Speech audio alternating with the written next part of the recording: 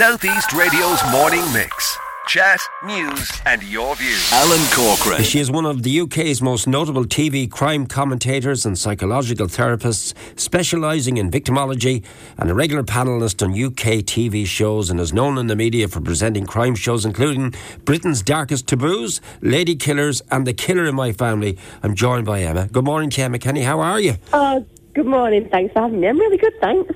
Yeah, I before I move into the core of our chat this morning, just people are saying, why did he mention animals? So do you want to tell him why I mentioned animals in relation to you? You have a bit of a sanctuary for animals, have you? You know, I have got a bit of a thing for animals. I've got quite a lot of rescue animals, including 2 rescue squirrels, 4 cats and 4 dogs. So lots of animals in my home. And also, I don't eat them. So that's another thing that kind of additionalises my love of animals. So, yeah, a bit obsessed, not going to lie. Okay, well, the next time I have the pet vet on, maybe you can have a chat with him as well. We're talking about, of course, Martin. But now, let's talk about you. I mean, what I just read out there about you is fascinating. So, how you started and why you're drawn to this type of the work, because it wouldn't be everyone's cup of tea, investigating all this type of thing, yeah?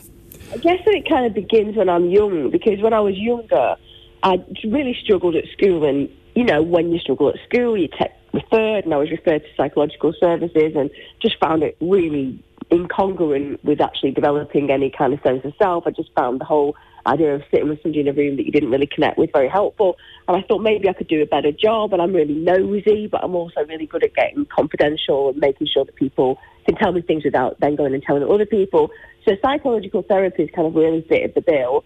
And then I started working with young offenders. It was one of those where I kind of went through this graduation of working with typical students and then moving on to running PRUs for young people who come out of prisons and young offenders. And then the consequence of that was that I realised that a lot of offenders are victims. And that then sent me on a route where there was a dualistic area, which was working with people who were young offenders, but also starting to branch out and work with people who are victims of really quite high-level trauma.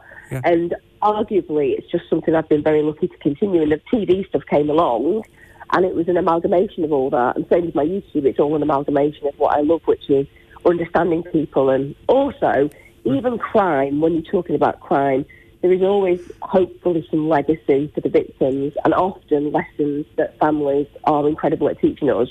So I never lose sight of the tiny little silver linings that come from these situations. Okay. Who do you deal with mostly? Do you deal with the actual victims of the crimes, the family members of the victims of the crimes, or do you actually speak to the perpetrators of the crimes, or do you do both? So initially it would be perpetrators, really, and then I moved more into victims, particularly sexual exploitation, and I've worked with families who've lost children, for example, to murder. So it's a range, and obviously when it comes down to the media, that's slightly different because we're telling stories. But even then, I've been really fortunate, particularly with Britain's Darkest Taboos, where I've kept in contact with a lot of the families. And I do know a lot of family members who've been affected and afflicted by loss through traumatic murder. So I've had a real opportunity to kind of see all sides and all aspects. And it's a difficult one because in TV, and you know because you work in the media, there's a very kind of clear way that we tell a story, which is this person's bad, this person's good, this is a victim, this is a perpetrator. And I suppose for me, one of the things that I've known for a long time is that it's never quite as black and white as that. So a lot of perpetrators, not that we empathise with their actions under any circumstances, but they can also be really serious victims. And I think understanding that narrative can actually help us change the outcomes if we start realising that we need to do more with them. When you're sitting face-to-face with a perpetrator, I mean, have you sat face-to-face opposite a serial killer? No, I've never sat opposite a serial killer. I've sat opposite people who are what would be considered en route to that potential. Right. So they have the variables within the nature. So they've been, for example, killing animals, they've been in violent crimes, etc. Yeah. And whenever I'm in that situation at that point, I'm always very, very concerned about future outcomes because they tend to not be positive at all. But you have, I don't know how you manage to have it, but apparently you have a great sense of humour, and throughout the course of this remarkable journey you've been on, strange things and funny things have happened to you. Would you like to share one or two of those with us, please?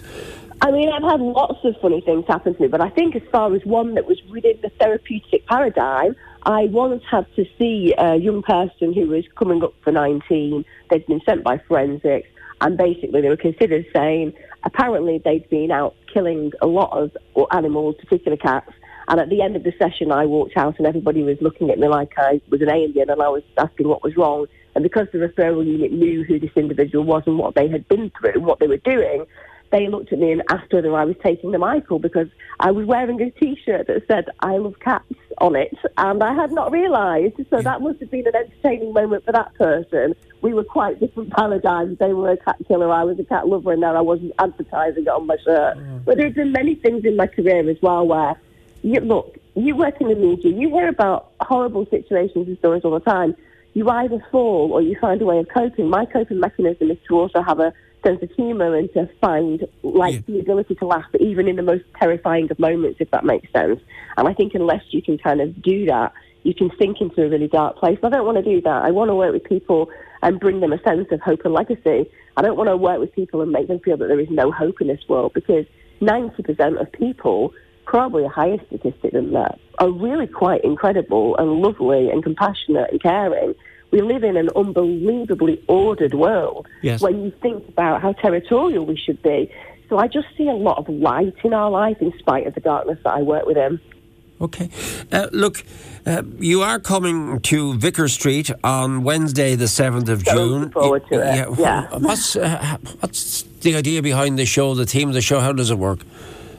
So basically, my job, first of all, it's not going to just all be doom and gloom. We do have some fun during the show, because I think it's got to be entertaining and give people a lift from the horror that we're talking about. It's about exploring serial killers. It's about looking at specific serial killers and kind of looking at the undertones that created them. So we look at the histology of the people who've actually been created, what formed them, why they may have been activated into a human predator, what makes a psychopath, the fact that we know psychopaths, most of us will do. And also, I test the audience as to whether they would note something that a psychopath would also note, to give them an essence of whether they maybe can see things in a similar fashion to psychopaths. And then we look at all the myths and we look at the truths surrounding it. And hopefully at the end, the most important thing is people go home with a few take-home tips that might make them less likely to be a victim of not just one of these predators, but of crime, full stop. Wish you the very best to look for the future, Emma. Oh, thank you. Enjoy the chat, and we'll talk to you soon. And safe journey now to Vicar Street in Dublin. Have a great day. Southeast Radio's morning mix. Chat, news, and your views.